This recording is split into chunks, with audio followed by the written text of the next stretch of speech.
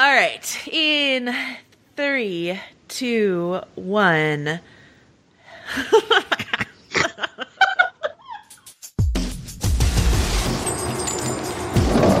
How much gold do you have? How much is in a hoard? The fuck is a hoard? Why do you have one? I was a king once. Okay. I was. Then they made me a bird. Then Mother Church came along and turned us all into saints and trolls and fairies. General Mills did the rest. So what's the appeal? What's Wednesday selling at this God Fest? You gotta get a ticket. War.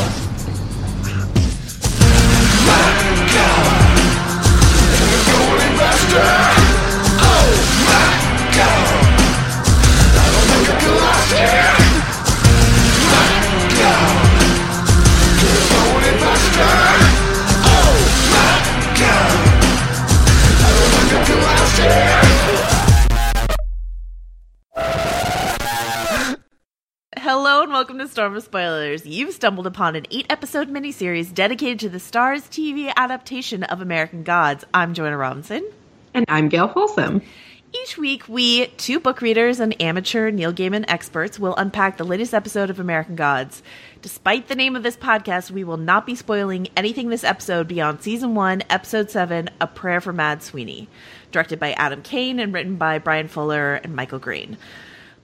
Before we dive into the episode, we actually got a lot of emails this week. Thank you guys so much for making up for the fact that we had no emails last week in spades.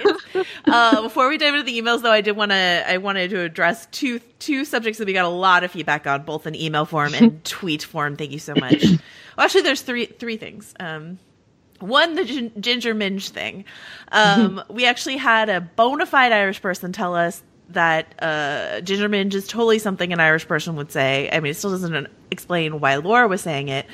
The more popular response we got was the fact that there was a drag queen on RuPaul's Drag Race called Ginger Minge. We got a lot of comments about this. So maybe Laura is a stealth RuPaul's Drag Race fan, and that's where she picked up Ginger Minge. I'm uncomfortable with her using that as an insult, though. I prefer unless Matt Sweeney, unless he bears a strong resemblance, which I somehow doubt. I saw a photo of said Ginger Minge. Matt Sweeney does not look anything like that lovely person, so no.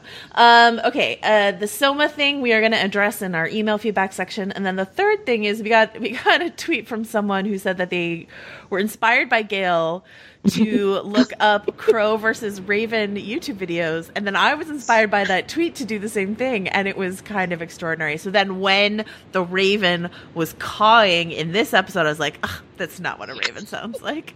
Vindication. What I learned from the two videos that I watched is that there are a number of indicators, really, that distinguish a Raven from a crow. But I learned, you might have said this on the episode last week, but I learned that the term for the sound that a Raven makes is a rock. So, like, the narrator was like, the crow rocks to caw, and the Raven just rocks. I was like, okay. If I misinterpreted that, please do email us and let us know. Cute Corvid humor. You can email me at stormspoilers@gmail.com, or you can tweet at Gail or myself at Clockwork Rose, at Joe Wrote This. We also got a lovely tweet this evening from someone who went to Wisconsin to the House on the Rock, speaking of rocking things. So that's something we're going to talk about before this episode's over. But that was fun. I always enjoy people going places and taking photos and sending them to me. So thank you for that. That is super cool, too, that someone's doing the real road trip. I know, exactly. All right. So, Gail Folsom. Mm-hmm. What emails do we have in store for ourselves? Let's see. Let's go to the mailbox. Jeremiah sent an email that we wanted to talk about a little bit. And he says, "Hi, Joanna and Gail. As heavy-handed as it might have been, I liked Vulcan's story a lot in seeing how an old god can survive and thrive by taking the new god's deal to franchise and rebrand. What I was never totally clear about in the show or the book was exactly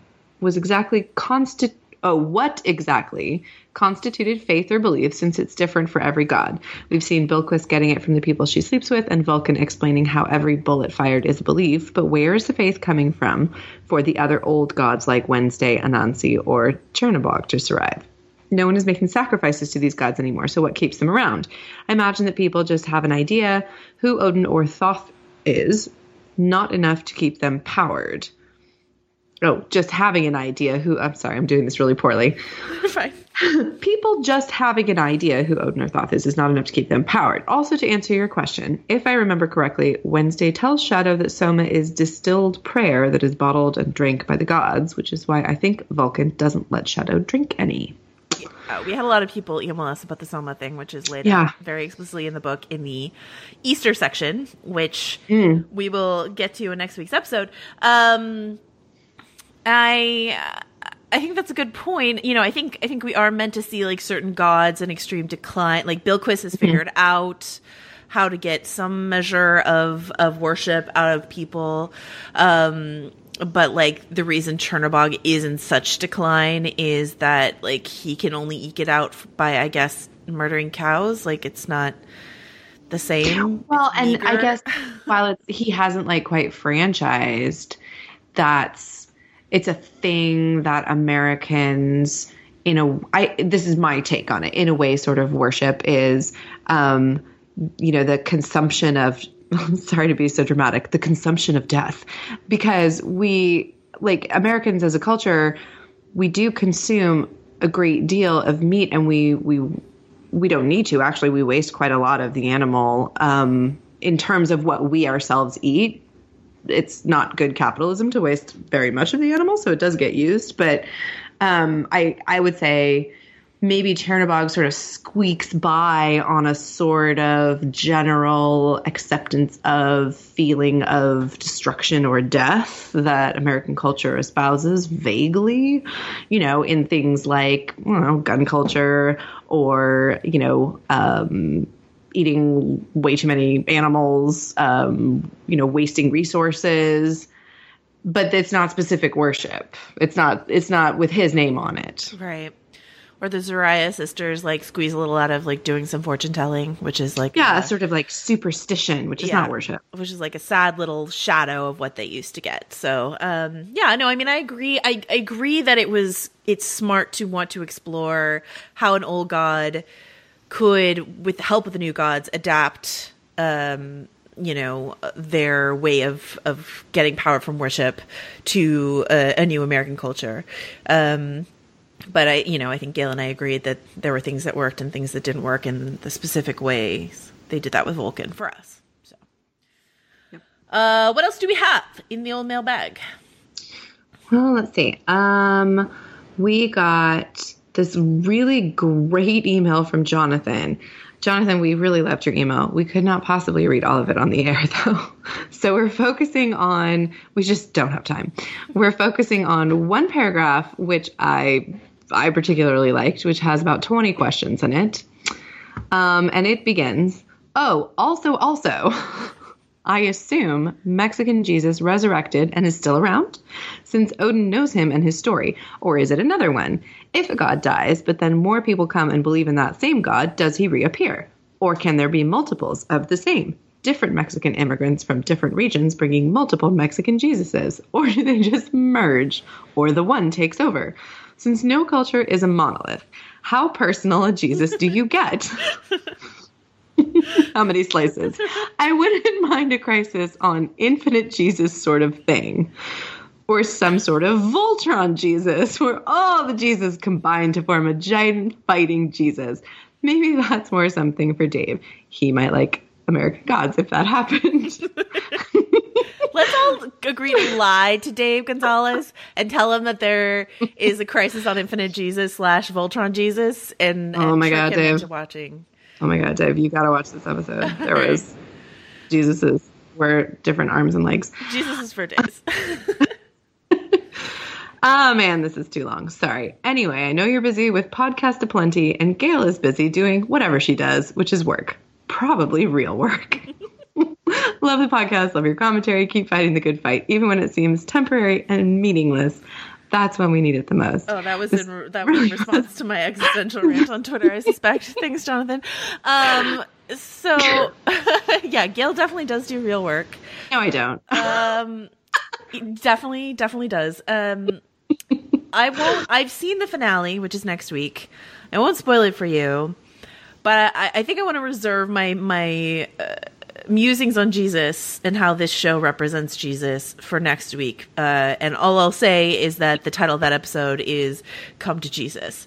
So I think we're going to have some further clarifications of the way that Jesus works in this universe. Gail, since you have not seen the finale, do you care to speculate or anything?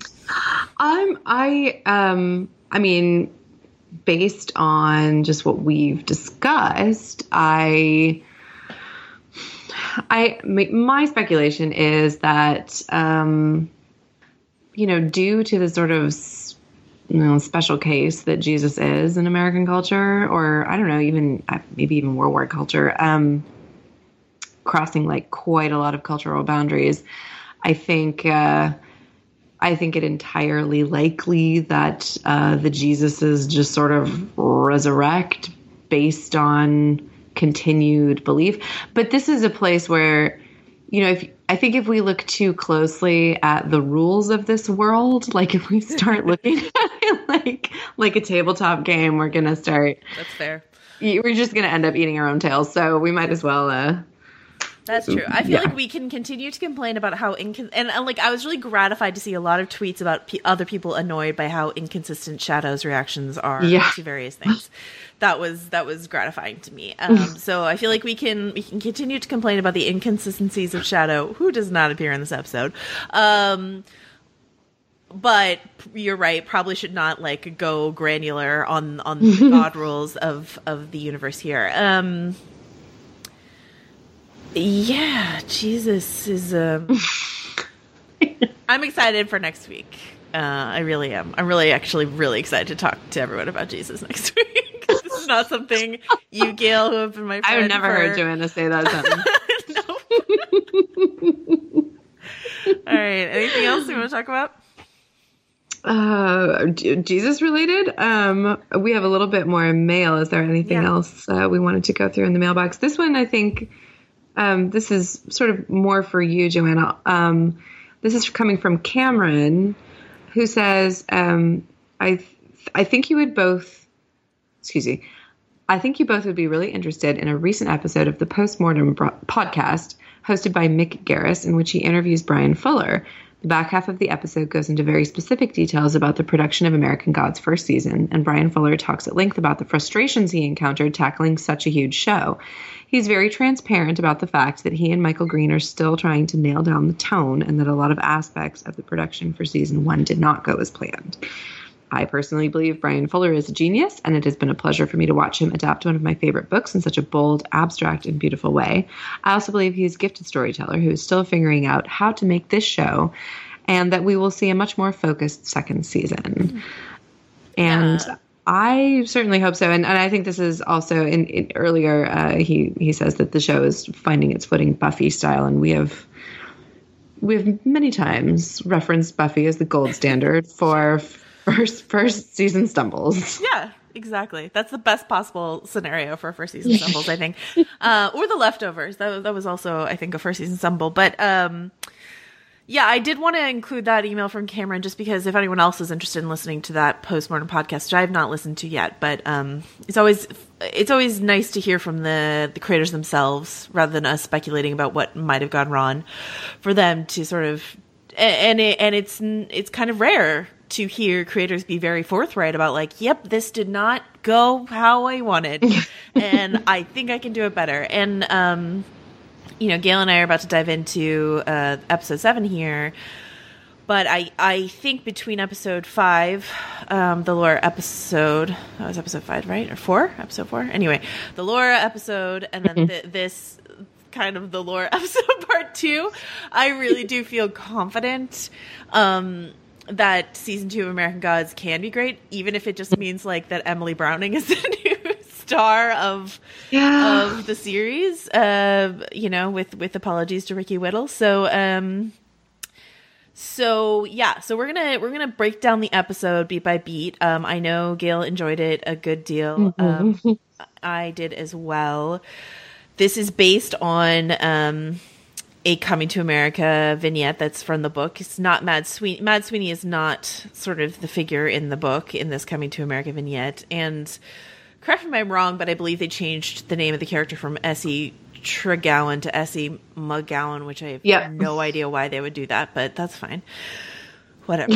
And I just, before we get into like sort of beat by beat, I want to say broadly that I rewatched this episode sort of with Gail's glowing praise of it like ringing in my ears. I watched it a second time and I was like, okay, like what did Gail love about this episode, and like what do I love about this episode? And I think it has to do with the fact that we get Mr. Ibis's narration throughout, which makes it so much more like reading a Neil Gaiman story, because you get the beautiful narrative bits, which, you know, it just reminded me that when it comes to Neil Gaiman, it's not just the stories he tells, but how he tells them in the beautiful language. And, you know, the actor who plays Ibis, who I am looking up right now, and maybe I don't have it in front of me, but I think he almost, I've heard Neil Gaiman give a lot of readings, as has Gail, and I think he was almost aping the style that Neil Gaiman uses. Neil Gaiman's like not the most natural reader, but he's like, oh, there's just something about the way that he weaves. He's got an enthusiasm, though, that's very charming when he reads his own stories or anyone else's. He clearly loves to be lost in a story. It comes through in his voice. Yeah. So it's Demora Barnes who's the actress who played Mr. Ibis. And and whenever he tells a story, even if it's like when he's reading from The Ocean at the End of the Lane, which is a fairy tale, but it's a book for grown-ups, you know, he always tells a story like he's telling it like almost around a campfire, like to children, you know, like Essie, you know, McGowan would in this episode, like, you know, like, let me weave the spell of this narrative and let me lilt in a little, and there's a little moral to what I'm going to tell you here, and pay close attention. And bang on the table to surprise you. It's just, I really love how he does it. And I think this episode, more than, you know, I love the lore episode, but I think we both agreed that it was a huge departure from the book. Whereas this feels like, even more so than the very, very faithful pilot, the most faithful to what it's like to actually read a story written by Neil Gaiman. What do you think? I agree with that. And the other thing that, and I would say this falls in line with the assessment that this is the most Gaiman episode that we've seen so far, is that there was a sense of sentimentality in unlikely places that I really enjoyed. And we'll go into the specifics of the episode, but it made me think of the poem Instructions that Neil Gaiman wrote. And I used to have a big copy of Instructions on my classroom wall when I was a teacher. It's a great poem because it's full of, and it's a book too, actually. It was a really beautifully illustrated book as well.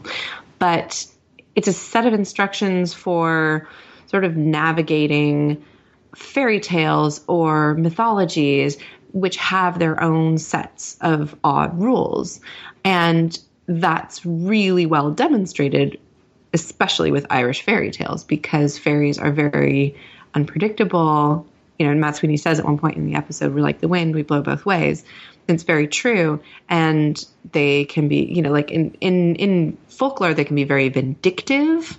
They can run very contrary to human assumptions about how to be grateful. For example, I mean, things like if you borrow something from a fairy, you don't repay it more than what you took. That's rude. You know, like, and then, you know, you'll have bad luck, or so it's sort of, you have to learn the rules. Yeah. But once you know them, there is a certain predictability. And then there is a there is a fondness, there is a sentimentality in knowing the ways of something that is very unpredictable and can be very vindictive too. And so this episode for me, I was sort of beside myself because I just thought there was so much life in it. There was so much happiness and pain and luck and circumstance. And in the end, it was about a relationship that hadn't really been a relationship, I thought. So I think that's beautifully put. I'm going to get this last thing out of the way before we go beat by beat, which is to say that my only major problem with the episode is the no good, very bad, awful wig that they put on Emily Browning, which looked like a Raggedy Ann doll wig. And I don't understand why they did that to her. I get why they made her the freckling makeup effect that they did on her skin was beautiful and perfect. And if you want to lean into stereotypes, I'm okay with that. If you want to make her a redheaded, freckled Irish lass, fine. But it was the waves, it was the crunchy waves that made it really, really very bad. So yeah. What? And they were definitely very unnatural curls, but she had them throughout the entire episode. You couldn't get her a frowsier curled wig. No, nobody had a little frizz, please. Yeah. Couldn't you afford 2 wigs? I think they bedewed her wig in the transportation scenes. They sprinkled some droplets on it and then probably patted it dry because it's probably quite expensive. And the only thing I can think of is that Fionnuala Flanagan, who played both her gran and then the older version of Essie, who's an incredible Irish actress, her hair looked great in that style. And I think they almost fell prey to that thing. I mean, her hair is gray or whatever wig she was wearing or whatever, but they almost fell prey to that thing that they do in movies that I hate, which is in order to prove to you that it's the same actress, she has to have the same hairstyle through every actress or same character, that she has to have the same hairstyle. The worst example of this is the movie Atonement, where Saoirse Ronan and Romola Gary and Vanessa Redgrave all have the same awful bob. Well, it looks fine on Saoirse Ronan because she's a child, but you're telling me that character Bryony is not going to grow out her childhood bob at some point? Is that part of the atonement? I mean, come on. Is your haircut the atonement, Bryony? Okay. All right. I'm sorry. We were off track. Okay. Let me get back to this other literary adaptation. We open with Ibis and Jackal, and someone tweeted at us saying this is the first time an episode pronounced those names correctly. So forgive me if I did not pronounce them correctly just now in recounting them. But Jackal is hard at work on a corpse, and Ibis pours some Irish red ale, and then Jackal says, "You have a story to tell. I can see it in your fingers." And Ibis looks at a map of New England and opens his books and starts to write. And then we get his narration. And listen, I'm not here trying to make non-gay characters gay. I actually don't care at all if Ibis and Jackal are actually gay. But what they are in is a very charming domestic partnership of honey, I can see that you need to write. Go do your thing. I will occasionally bring you sustenance, but I'm going to leave you alone to write because it's a thing you need to do. I was just very charmed by the verbal and nonverbal touches in their relationship throughout this episode. And I think, and again, I'm going to talk broad cultural strokes here, but I do think that one of the reasons it's so charming, but there's sort of we have a bit of a hang up about it, is because you don't see two men having an unspoken and loving relationship unless they're gay. And so, it becomes this sort of difficult thing to talk about. But, one way or the other, I mean, you wouldn't think twice about it if it was 2 women. You wouldn't be I'm not trying to make, women gay. But I balk a little bit at it because it doesn't matter. And it's, men deserve to have understandings with each other and be supportive of each other and be roommates, and be gay or not gay. I was really charmed by their whole relationship. They're also gods. They're super old. I have no idea what's going on with them. They may have like had a gay phase and then just been like, we're going to see other people because I can't stand living with you like this forever. And now they're just friends. I don't know. Oh yeah, but monogamy when you're an immortal. Oh, that's rough. It's rough. We all saw Only Lovers Left Alive. I'm assuming, but anyway, I agree with you 100%. I want to be in that house with them, right? And drinking Irish red ale. I just want to like sit quietly, yes, in a corner of the embalming room. Yeah. You know, because it also looks like a pretty friendly and relaxing place. Neil Gaiman once said about the character Death in the Sandman comics, because Death is, you know, quite a favorite of his. He portrayed her very lovingly, and she was one of the warmest and brightest characters in that whole series. But he was talking about different cultural depictions of death, and he said, you know, something to the effect of, I think it was some culture saying that when you saw death, you looked into her eyes and you fell so deeply in love that your soul left your body. And he said something like, I like that image of death, and that's how I tried to create her as somebody, you know, who I would like to meet. And I sort of feel that way about these undertakers. They're dealing with dead bodies, and we have a natural aversion to that.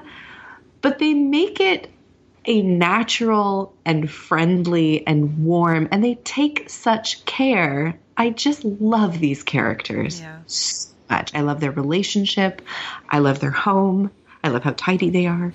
I love the care they take of each other. It's great. They're great. They're possibly my favorite gods. Yeah, and Ibis being like sort of wistful and sad that you don't get lovers' quarrels resulting in bodies on their tables anymore. Anyway, so my, you know, something that Gail asked me after she watched the episode, because this is something that we got caught out in earlier in the season, is she was like, was that music in the episode the final track, or did we have a weird temp track? And as far as I can tell, you know, we had the final version, which is a bunch of doo-wop music, which is anachronistic to the story that they're telling, but I actually really loved it.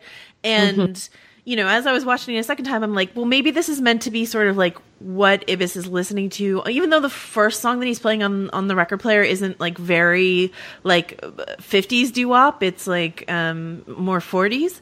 But I was like, maybe it's supposed to be like, this is what Ibis is listening to while he tells this story. And that's where we're getting like Run Around Sue and stuff like that in this episode. But someone of our mutual Twitter acquaintance, who Joanna is closer to than me, tweeted out like not that long ago, and it was unrelated, that Run Around Sue is like the catchiest slut shaming song in the world. And that's all I think of every time I hear it now. Very true. Very true.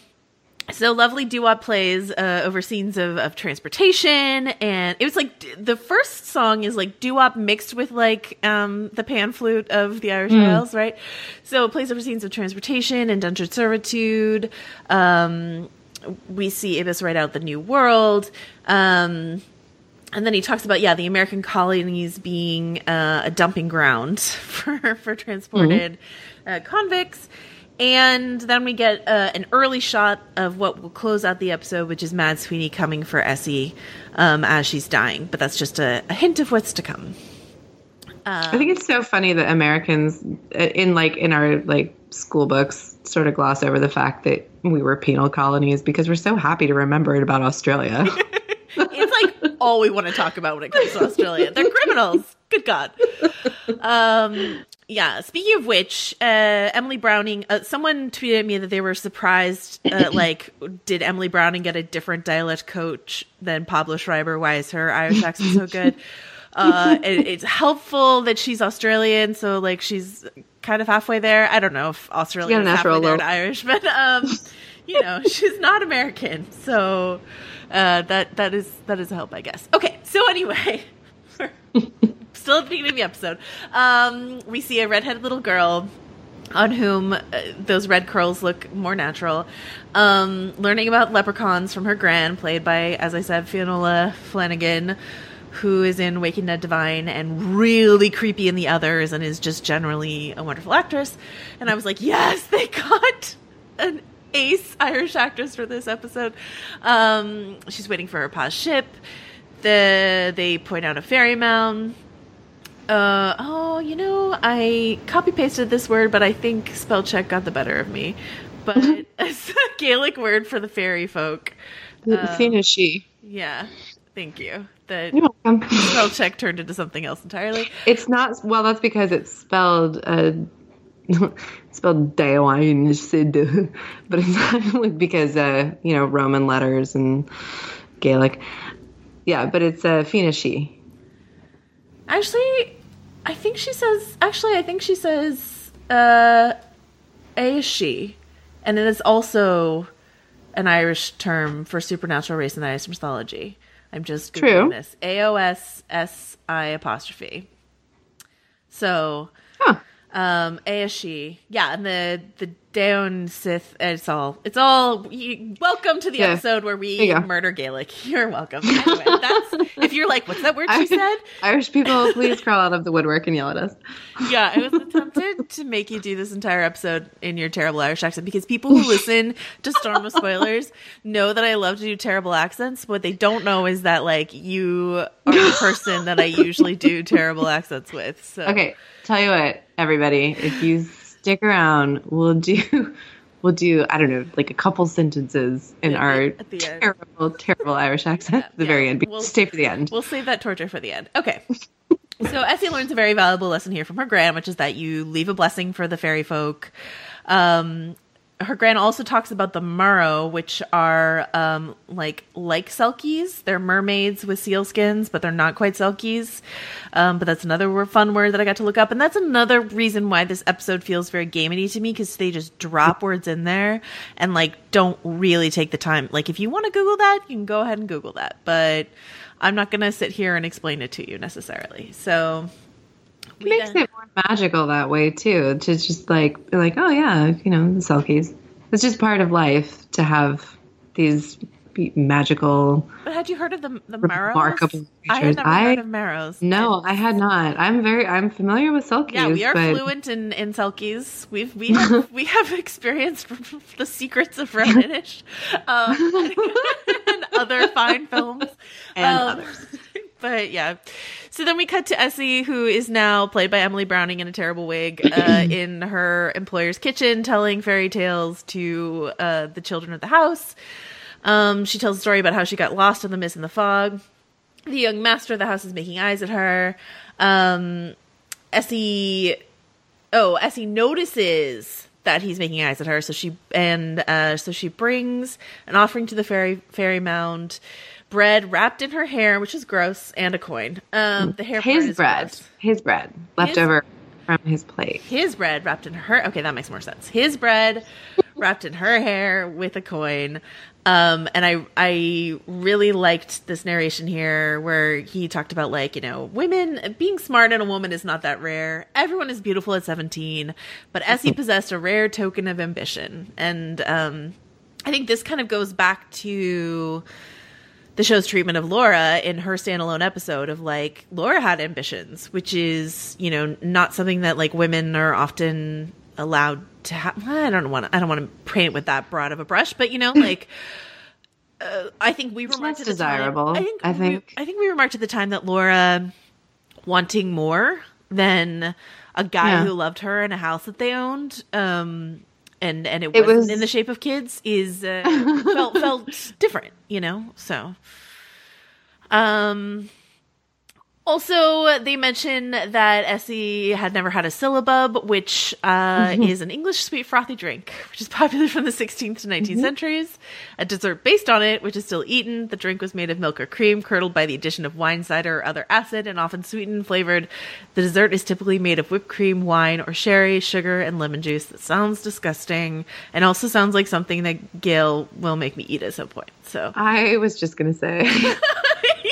That's definitely something you were like... It's lovely. A lemon syllabub? Are you kidding me? With a splash of sherry? Ghosting. And ladyfingers? It's almost a trifle. Yeah, almost a trifle. More doo-wop plays. I promise I'm going to check in with you. I just want to like knock some of this out as Essie and the young master get it on in the kitchen. Essie says she's sure she'll be forgotten when he goes away to school. He gives her a cherished family heirloom. His name is Bartholomew, which is just the perfect young master that has his name. She gets caught with the trinket. Bartholomew betrays her. She's sent to transportation. She leaves a blessing for the leprechauns on the ship. Is plucked from the breach by the captain. The narration says they were as butterflies in courting, and I'm gonna pause here and ask your thoughts on this opening introduction to Essie McGowan. It was, I mean, just knowing what happens to Essie in the end, I thought Emily Browning did just such a lovely job of portraying someone playing sort of an innocent con. Like I thought, I felt like the way that she played it, she really did have feelings for this young man. She enlisted the help of the leprechauns. It seemed like such a good idea. He's so well set up. She likes him so much. He likes her back. But it was also like, there was also an ambitious quality about what she did. It was more, I think, than just, that she liked him very much. I got the impression that there was a bit of financial security, like there's a bit of calculation involved.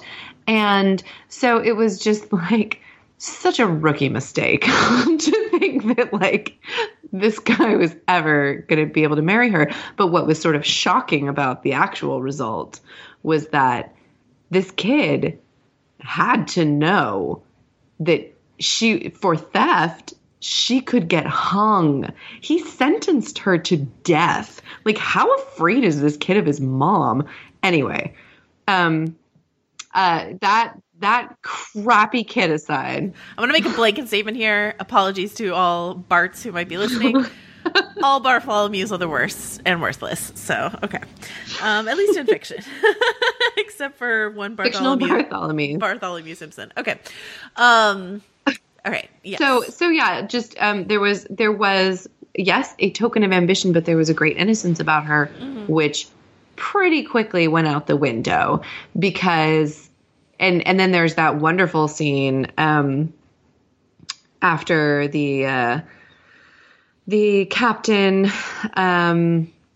they're having this pleasant time for the lovers who were as butterflies in courting. And they're, feeding each other grapes, Tom Jones style, like everything's great. And, it just sort of looked like, oh, look, Essie's had such a lucky break. And this is what's going to happen now. She'll get to go home, sort of, to a new place. She's going to be set up so nicely and taken care of. And then the first thing she does, just like the minute he's out of sight, takes her apron off, takes him for everything he's got, and leaves. Just like, nope, means to an end. And then there's a wonderful piece of narration where he says something to the effect of, the world had branded her a thief. And so that is exactly what she was going to do. And that was the moment where it was like, she had the audience fooled too, because it just looked like this dreadful thing had happened to this innocent girl. And now she was going to make right. She was doing the best she could in trying circumstances.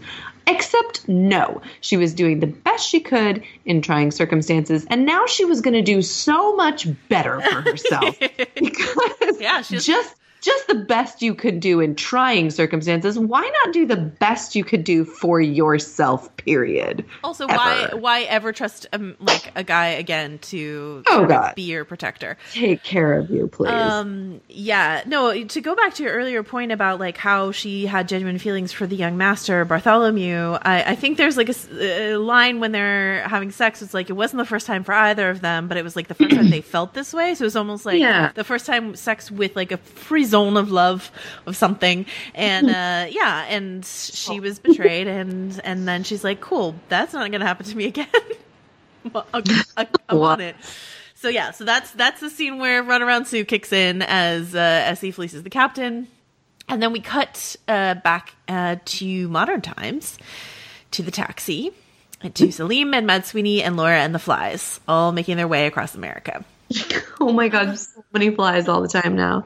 I was always enjoying the flies because they were a reminder that no matter how lovely Emily Browning looks with her, airbrushing, she's dead. Right. But the flies are like a nuisance now. Like they're like, they've gone from being a reminder to like a time bomb. Like we gotta do something about Laura. We need to talk about Laura.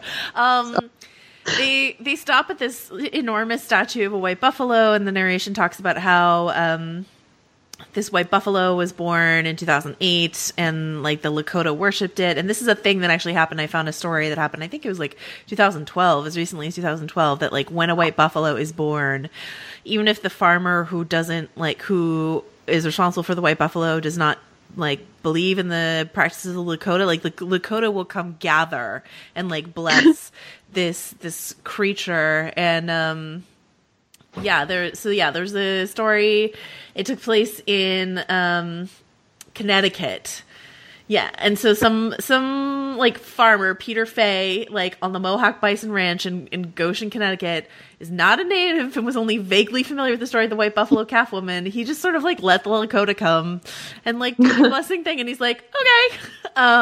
So it's a cool example, something I wasn't aware of like, a very religious sort of happening. Because I guess the white buffalo is quite rare. That makes sense to me. That still is going on in these here United States. So that's fun. Salim is praying. Mad Sweeney is relieving himself and talking to ravens that caw like crows. Mad Sweeney reveals to Laura that the destination is the house on the rock in Wisconsin. So she tells Salim that he's free, that he can go get his man. And she and Mad Sweeney can carry on without him. So we've seen Mad Sweeney punch very hard before, but like he fully kicks through a picnic bench. So like he has somewhat super strength, and then Laura has like super duper strength. Is that accurate? Is that what we would say? I would say so, because he was, after all, picked specifically to start a fight with Shadow, and presumably not kill him with a single punch. But like he's obviously a brawler. That's something that he's quite good at. So yeah, and he can certainly take a punch. I would say he has more than average, perhaps not super, but above average strength. All right. So Laura wants to steal an ice cream truck. I don't know if her like thinking in stealing the ice cream truck is this will be nice and cool for my decaying body, but that is definitely a nice that was the first thing that I assumed, and I immediately attributed that to Laura's sort of not cunning, but calculation. It's canny. It's a canny survival tactic. Yeah. And I was just like, wow, if I was a dead girl, would I think ahead? Steal an ice cream truck? That's so smart. So that was a cute little scene. I mean, like everything that Emily Browning and Pablo Schreiber do together is great. We've talked about this before, and this episode just further proves it. So them robbing this ice cream truck vendor is just a really delightful moment. And there's a great bit of narration. Then we cut back to Essie's story. There's a great bit of narration that goes, malice draped in pretty can get away with murder. I mean, it's just really good. All of the narration's really good. We get this great shoplifting montage. I have to say, I'm not a fan of Essie's style. I think she's a little too showy, but, Yeah, I don't really believe that. I think Emily Browning could have used a couple of, her dialect coach might have been better, but her sleight of hand coach was slagging. Yeah. She could have used some of Mad Sweeney's Somebody tricks. would have noticed. The narration also says that she improved her lot, all thanks to no man, because, she doesn't trust those motherfuckers. And, but she is so busy. Like, what does she do? Does she then sell her trinkets? Like, she's stealing a lot of, like, some bows of them she definitely wears. and, like, lace. But I'm like, are you also stealing lots of food? Like, I don't know. that was weird to me too. She was very fixated on like all of the lace stands. Yeah. And I was kind of like, are you going to steal any jewelry? Like, what are you going to... I mean, she stole quite a lot of silver from the captain, but it just didn't seem like he was that rich. Right. So Essie gets sort of caught up in her like lace stealing and rando boning and neglects the fairies. So the fairy neglect her. She lands back in jail. She's at Newgate Prison. She's likely to swing. We find out that Mad Sweeney's in the next cell over. He tells the story about some flange. Flange is Irish slang for the lady garden. So, but like, my question to you Irish listeners who are so helpful with Ginger Minge is, does he, like, but I couldn't find in my light Googling, I couldn't find any example of this being like also used the way the C word is used by, the Irish and the British, you know? So like, is he saying like, anyway. Okay, so I had this conversation. I mentioned previously my Irish friend on another podcast, and I asked her point blank about this the other day. I was like, hey, so, you know, like, I would like some confirmation here that this word in America, which we find very unacceptable, is not unacceptable at all in Ireland, and is also very frequently, possibly even predominantly used by men to other men. And she was like, oh yeah, absolutely. Yeah. And her brothers were both there, all of them raised in Ireland. And they were like, yep, yeah, this is a perfectly acceptable, you know, sort of casual term to refer to another. I mean, it's not like, you know, polite conversation, but at the same time, it's sort of, you know, you just, oh, you cuntcha. You know, it's like not... It's not anything like the way, and it's not actually, despite the origin, not really associated with its origin when it's said. Yeah. So I think, I mean, my interpretation, not being Irish at all, that's not true, but a long time ago, is that he's just, this is a casual and disrespectful way of referring to a lady. Right. But I'm just very curious about the like very precise etymology, because like if like him using the C word, I wouldn't bat an eyelash, because like, I think it was actually of all people, Guy Ritchie movies that taught me that the C word is just tossed around in that way. So like, that's where I learned that from. But like, you know, so they would say that, but they wouldn't like say vagina. You know, like I was like, is this an interchangeable slang word that could mean the same thing as a C word does? Or is this a case of someone trying to like Irish up the script and not quite understanding that like you don't use that word this way? So if you're Irish and you're listening and we haven't driven you off with this line of thinking, please let us know how and when to use flange correctly, because everything that I Googled, it was very anatomical and not like slang for, you know, a worthless person or whatever. So anyway, as Essie's talking to Mad Sweeney, she leaves some bread on her windowsill. And then she says, in the Americas, anyone can be anything they insist on. And she tells Mad Sweeney that he would do well in America. He could deliver gold to the king. And he said, there's no king of America. And she says, everyone needs a king. Which I think is sort of a... I think actually they've talked about King of America in Wednesday terms, right? No, he said that... I don't think it was Wednesday terms. When he was, you know, liberally sprinkling conversation with that objectionable phrase, and yelling at her in the hotel room. He says to her, that's not a coin for just anybody. Yeah. That's a coin for the King of America. Oh. That's a coin for royalty.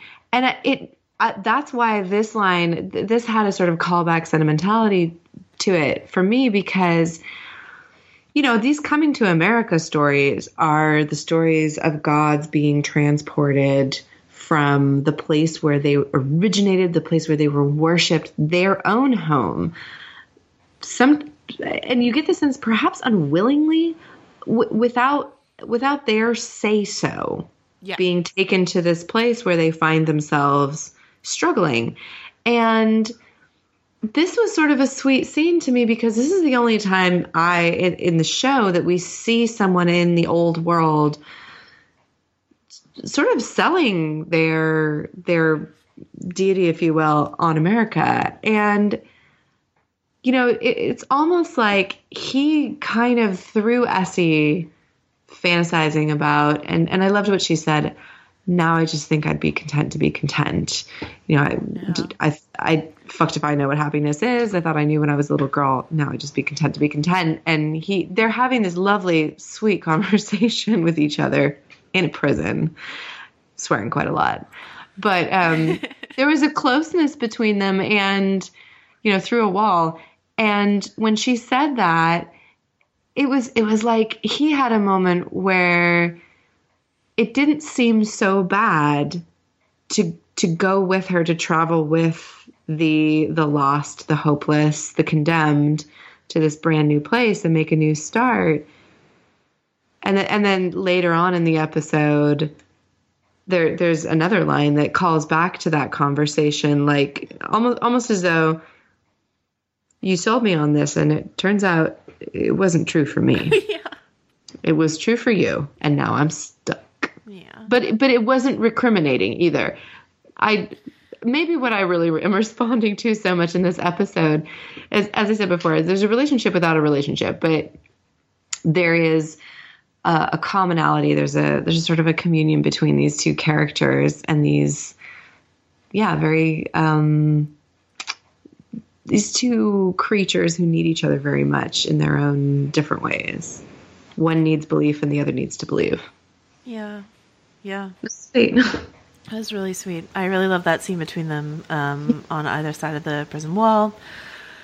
And then perhaps, you know, Mad Sweeney in return for the moldy bread she leaves him on the windowsill, makes so the warden pays her a visit. Which is, it feels like exactly the kind of gift the fairy would give you. I'll get you out of... That's what moldy bread gets you, okay? I guess so. That's the exchange rate for moldy bread. Moldy bread means the warden gets to have his way with you. You get pregnant with this baby, but you don't hang. Good for you. Then the show uses one of my favorite phrases of all time that never gets used anymore, which is, she pleads her belly, meaning she's pregnant, so they can't hang her. She's transported again. She lands on a tobacco plantation in Virginia. She becomes a wet nurse to the baby of the plantation owner, John Richardson, whose wife has died. And then before we move on to the next thing, I just want to talk about, is there anything more we want to talk about in terms of Essie's next step in her journey? That transportation scene was really hard for me to watch as a mother. That was... You're not watching the new Twin Peaks, are you? No. I'm just going to put it this way. That sounds like a warning for me. Well, no, I thought of you this week because I was watching the episode this week. Like, no major spoilers for Twin Peaks, guys. Don't worry. But so I'm going to put it in kind of oblique terms and say, remember how you told me you can no longer watch the original Mad Max anymore? It's exactly that. In the Twin Peaks this week, I was like, I am glad Gail is not here. It's very upsetting. Anyway, I've had to give up. This is terrible, you guys. This is just my children, who I love very much, have completely ruined me for fiction. I stopped watching Walking Dead around the time when it was like, here's Michonne's backstory, and I was like, I'm out. I can't. But yeah, that was hard for me to watch, but impactful, and it was, it's accurate, and it was just very dreadfully sad. But by the same token, when she does get to the tobacco plantation in Virginia, there are some parts of the book that were just not included or not explored, and I was very grateful for that because I didn't really want to see it depicted. Did she get sexually assaulted on the plantation? What happened? No, what happens is that because part of being a wet nurse is you've recently had a baby, so she has to give her masters her, whatever. Baby and then her baby grows up sort of weak and sickly and prone to illness because it's effectively been malnourished throughout its entire infancy. I did have a memory of that in that scene where she has the two babies in the cribs. I was expecting one to be fat and healthy, one to be sad and rickety. So So I was glad to It's just like, this is so sad. Like, this is why I'm ruined for fiction, is because I'm looking at this like completely fictional depiction, just being like, is the baby okay? It's okay. Okay, good. It's all right. Awful. No, it's okay for you to be concerned about fictional children. It's fine. So we cut back to modern times where Laura is driving with the AC on the blast. Mad Sweeney's freezing. He has a great line saying, "We're not all hanger steaks," which is just a fantastic line. We see a bunny, which is our first hint at who might be helping in the resurrection next week. Really quickly. Yeah. Doesn't that scene actually open? Like, Laura's driving with the AC on. Yeah. Doesn't it actually open? Mad Sweeney doesn't even say anything. She just looks over at him and he's shivering and she's like, "Stop being such a baby." Yeah, yes, absolutely. Yeah. She's just so mean to him. I really enjoy it. I know, they're so great. They're Beatrice and Benedict, but for the undead. For the undead and the supernatural. He just drops some gold out of the side of the truck, like he does, to like empty his pockets. And she's like, "How much gold do you have?" And he says, "How much is in a hoard?" He talks about being a king. He says, "Then they made me a bird." Then he said, "Mother Church came along and turned us all into saints and trolls and fairies. General Mills did the rest." It's a great line. Mad Sweeney remembers that he was supposed to go to war, that he saw a vision of his own death in the fire, so he didn't fight, and he says, "I owe a battle." And Laura says, "Since you owe a battle, you've become Wednesday's errand boy," and he says, "I done worse than that," as one solitary, lovely tear rolls down his face as he looks out the window. We see another bunny, then a car crash, Laura goes splat, again, stitches come undone, the coin flies out. So what did you think of this Mad Sweeney backstory that we got? I've got my sort of confused Irish mythology theories about it. Mm-hmm. I did not know what he was talking about when he said they made me a bird. I didn't look it up because I felt like that was cheating. Uh-huh. But the whole bit about Mother Church came along and turned us all into saints and trolls and fairies. That is very, very true. It's a really interesting sort of handy coinkydink for Mother Church, because it just so happened that there was a lot of symbols in Celtic mythology that they look like crosses, like the shamrocks and Celtic crosses predate Christianity in Ireland, and so it was actually a very easy assimilation to make for the Romans coming into Ireland and enslaving everyone, and then sending them back to France. I'm telling the story of St. Patrick right now. Mm-hmm. Sorry, it was the other way around. I'm sorry. Patrick was actually Roman, and he was kidnapped by the Irish, and then eventually released and came back to Ireland. But it just wasn't. And Patrick, the historical figure of Patrick is credited with going systematically through Ireland and building churches everywhere, and it was a pretty smooth assimilation as assimilations go, because there were just sort of a lot of things that Christianity was like, "Oh, we'll give you that. You got to give up that," and that's been kind of the history of Christianity as we know it now. Is I guess he was technically born in April, but tell you what, you love your tree thing, so we'll give you your trees. We'll move the date, but forget your old thing. It's about this guy now, and just the trees go inside now. So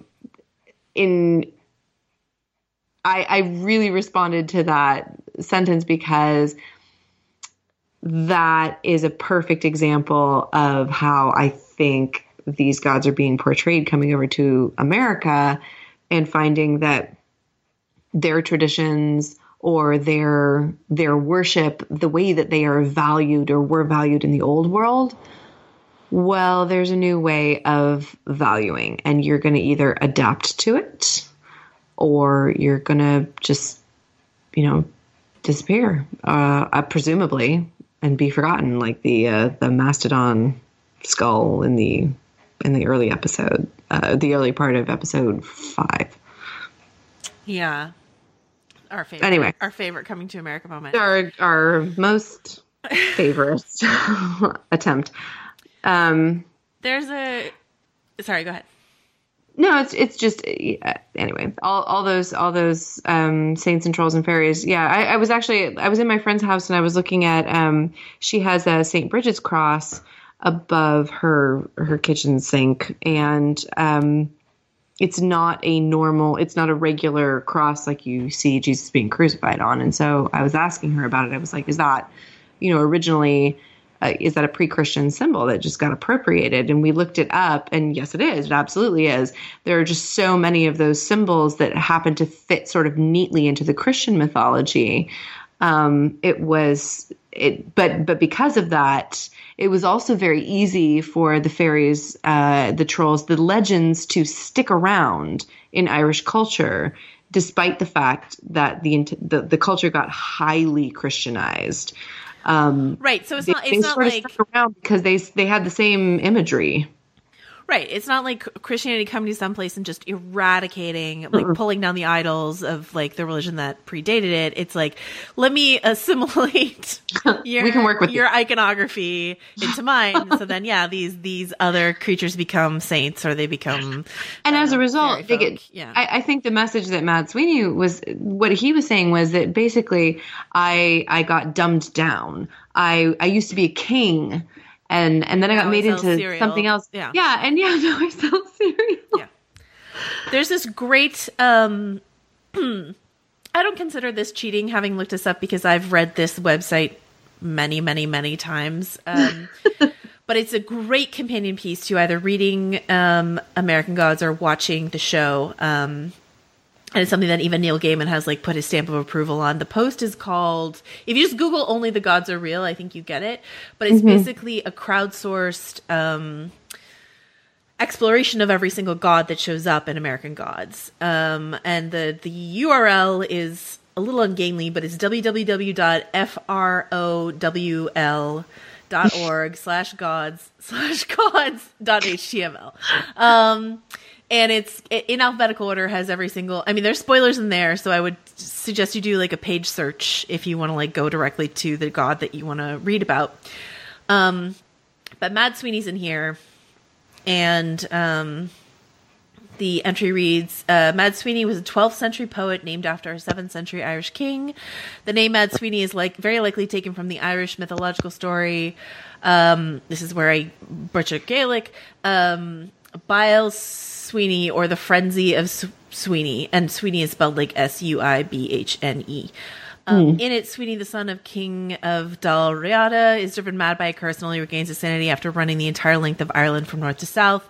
If you look up the frenzy of Sweeney to get more specifics, there is a part where he's turned into a bird, and also a part, about battle and fearing and seeing his own death and stuff like that. So all that comes from this Irish mythological story, The Madness of Sweeney, or Sweeney's Frenzy, which you guys are all welcome to read if you want to. But, that's kind of fun that they just like sprinkle. I don't think they intend to ever explain the bird thing, but it's one of those things that they just put in there. And if you want to like Google Mad Sweeney and bird, like you can do some extracurricular reading. So, birds. All right, so we are back with Essie on the plantation. She's talking about Samhain, which I used to pronounce Samhain for a really long time before someone actually said it to me, which is sort of a Gaelic Halloween. Essie once again seduces the master of the house, but this time a bit more cannily. She does not give up. She's figured it out until he puts a ring on it. This man, who seems like a very lovely man, like really does. There's no evidence to the contrary. He marries her. They see like it's not like it's a con. Like Essie has conned him for security that you mentioned before, but it's not like it's not like a bad natured con, because like there's no evidence that she's not nice to him for the decade that they're married, and he's very nice to her, and so it's a partnership they're happy. That he did not realize was planned out for him. Right. But she gets the plantation when he dies. I feel like I remember there in the. Did you reread the SE thing this week? Mm-hmm. I did. Is there like some question of whether or not she gets the farm, the plantation? No, I don't remember there being any question. If there was, it was like the briefest. It was pretty much like she became the lady of the place. She ran it, and she became really well known in the area for being a very canny businesswoman. And the reason why everything works out for Essie this time is she never forgets the fairy folk. In fact, she leaves whole loaves out for the fairies come harvest time. Then we jump forward in time. Essie is now played by Fionnuala Flanagan again, who is telling the story of the Alfluchrach, which in Celtic mythology is a joint eater, a type of fairy who sits invisibly and consumes half of their victim's food. It's an evil, greedy fairy from Irish mythology. When a person falls asleep by the side of a spring or stream, the Alfluchrach appears in the form of a newt, crawls into the person's mouth, feeding off the food that they had eaten. In Robert Kirk's secret Commonwealth of Fairies, this creature feeds not on the food itself, but on the pith or quintessence of food. So either an insatiable greed fairy or a tapeworm. But I learned 2 new Irish mythological creatures, or 3 if we want to count Mad Sweeney as being a bird, in this episode. And then we flash once again to Mad Sweeney coming for Essie, but we're still not there yet. We go back to Mad Sweeney and Laura in their car crash. Laura is still splattered. It's very gross. Her organs are just like on the concrete. They like flopped out, which is perfectly accurate, I'm sure. So but they're like lying in sort of viscous pools. Like, here's a spleen. Here's something else. There's a thing. Yeah. He grabs his coin, and then he flashes back to the night that he caused her car crash twist, which is not something that's ever laid out in the book. I don't believe that they explain that. It's very plausible. Yeah, but they don't like indicate it in the book at all. And when he caused the car crash, he told the ravens, like, tell him it's done, like, very bitterly. So it's like, you know, he's under some kind of duress. The guilt is weighing on him for having killed Laura. He curses this guy in Gaelic. And this, dear listener, is something I did not look up as opposed to all the other things. So if you speak Gaelic and listen to this podcast and want to translate Mad Sweeney's curse to this guy, please go forth and do so. He picks up her disgusting organs. He doesn't even like wrinkle his nose. I'm sure he's seen plenty worse. Stuffs them back in her, replaces the coin, it sinks back in. She wakes up, she punches him. She puts the jacket over her chest cavity to, you know, preserve her modesty. Don't look. As her, like, skin flaps are just sort of hanging there. She lifts the truck up effortlessly with her super strength, and he gets back in the truck. She's like, get in the truck, basically. He gets back in the truck. Immediately so mean to him again. Yeah, and they take off. I did love that he made no attempt to defend himself at all. In fact, he smiles a little bit like, this is the relationship we have. Yep. Like, I don't take my coin away from her because I apparently can't. But also, she yells at me and punches me. I think he could have taken his coin in that moment. Yeah. At that point, he could have. But yeah, the little smile was just kind of funny. It was like, well, I don't know. That was the whole. That was a very unspoken thing kind of moment. She lives. I love her to bitch me out another day. And then we finally get the scene that has been hinted at twice, which is Mad Sweeney coming for Essie as the older Essie McGowan as she passes away gently one night on the plantation, and then Ibis wraps up the tale. And, you know, they have that conversation that you talked about where he's like, you know, here in this land where there's no room for faith or magic or anything like that. No one leaves bread out for the fairies. Well, a few people do. Yeah, I did find that scene so charming because, as I said, he did not recriminate with her. He was not coming, to all appearances, to blame her or punish her or revenge himself on her. it was similar to the kindness that Jackal Anubis bestowed in a previous episode, which was, you always believed in me, you always took care of me, you always did it in a strange place where I needed you more than perhaps I would have needed you in another place, and I have not forgotten that. And I look with special favor on you. And there was something very sweet about that, because not only did these gods need these people. We focus very much in the show and in the book on how much the gods need people to supply them with worship. But also those people harbored this fondness for and this homesickness for something that came from their place. And they needed each other. And I got that very much from this episode, with this relationship between Essie and Mad Sweeney. Yeah.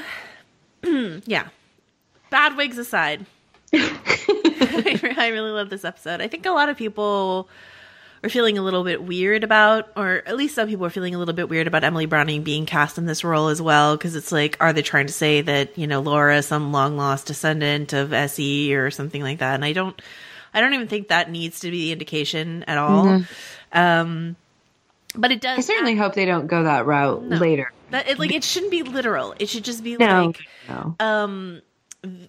It's all stories kind of getting smashed up together. Yeah, and just sort of like, Essie is not like Laura. Essie is not a saint, and so like her tricksy convict girl belief in Mad Sweeney and his like, care for her, as you say, a relationship without being a relationship. Like, I'm sure that there are people watching the show who are like, forget Shadow. Like, I ship it. Have sex with that leprechaun.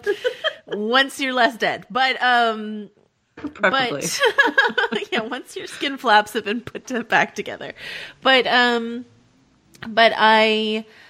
like Ibis and Jackal. It's just sort of, I don't even care about defining it, Yeah. Mm-hmm. It's just quite lovely. So, okay. Is there anything else we want to talk about in terms of this episode? I mean, we can use terrible Irish accents to do so. Here's what I'll say. And my terrible Irish accent starts now. Go.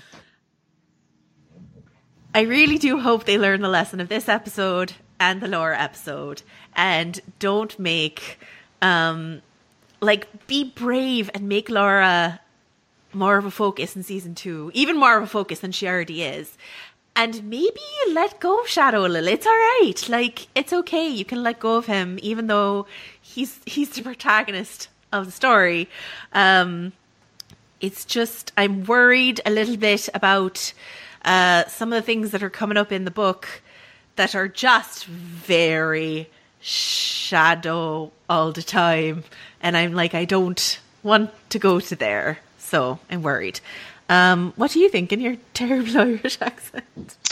Sure, and I was real relieved not to have to deal with Shadow's constant surprise over everything that he ever saw that came from a world that wasn't made of, McDonald's and sports teams and everything else that Americans hold dear. Sports. Just, sure, and I'm sure that I know Shadow loved going to the gym and being married to Laura and living in her grand's house, but I think probably Shadow. Oh, fuck it. Diddly eye potatoes. I love Laura. I love her as a character.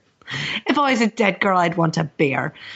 And I'm delighted to see that they're giving her so much attention, because I want Laura really to be the main character, and I was also surprised to see Salim go. Haven't said that I was surprised to see Salim stay in a previous episode. Now I'm surprised to see him go. I don't know when Salim's coming or going. I don't think Salim knows when he's coming or going. Presumably we'll see him at House on the Rock next season. I fear that me showing you Ron Howard film, far and away, has had a detrimental effect on both of our already terrible Irish accents. Oh no, they were always bad. Yeah, but now maybe a little worse. Now a little Tom Cruisier than they were before. Scrub. Plunge. You plunge and you scrub until all your plunging and scrubbing is done. If I told you, listeners, that one time Gail and I convinced a very drunk group of people that we were actually Irish, you would not believe us. But it did happen. They were that drunk. They were that drunk. Oh my God. All right. So if you're still listening, having tortured you with that, having maybe offended any actual Irish listeners, we hope you'll forgive us. And, I'm curious to hear what saying, come here, me away to me. for no reason at all. I'm just throwing that out there so you'll hate us a little more. But it was flies. Remember, it was like all the flies that got trapped in your car when you were camping. Trying to get come here, me flies. Away to me flies. Right. Which was a babe joke, which was funny. So we're those people, and thank you for listening to us talk about this show, which is ups and downs, and this one was I think a particularly fine example of what the show can be. And I actually quite enjoyed the finale, which you will all see next week. So I'm excited to talk to everyone about that. But please do continue to give us feedback at stormofspoilers@gmail.com. We've got so many good emails. We couldn't read all of them on air, but thank you so much for sending them. We love all of them. We love it when you tweet at us on the Twitter. Gail, where can people find you on Twitter? You can find me at Clockwork Rose. You can find me on VanityFair.com. You can follow me on Twitter at Joe Wrote This. You can hear me talking about Game of Thrones Season 4 this week on Star Wars Spoilers, which alas means you'll have to hear my terrible Dornish accent, which is actually it's a good deal better than my Irish accent. And that's because it's made up. It's because it's fake. There are no linguists currently critiquing Dornish accents. Linguists to follow. They probably should. And until next week, until our final chapter next week, only the gods are real.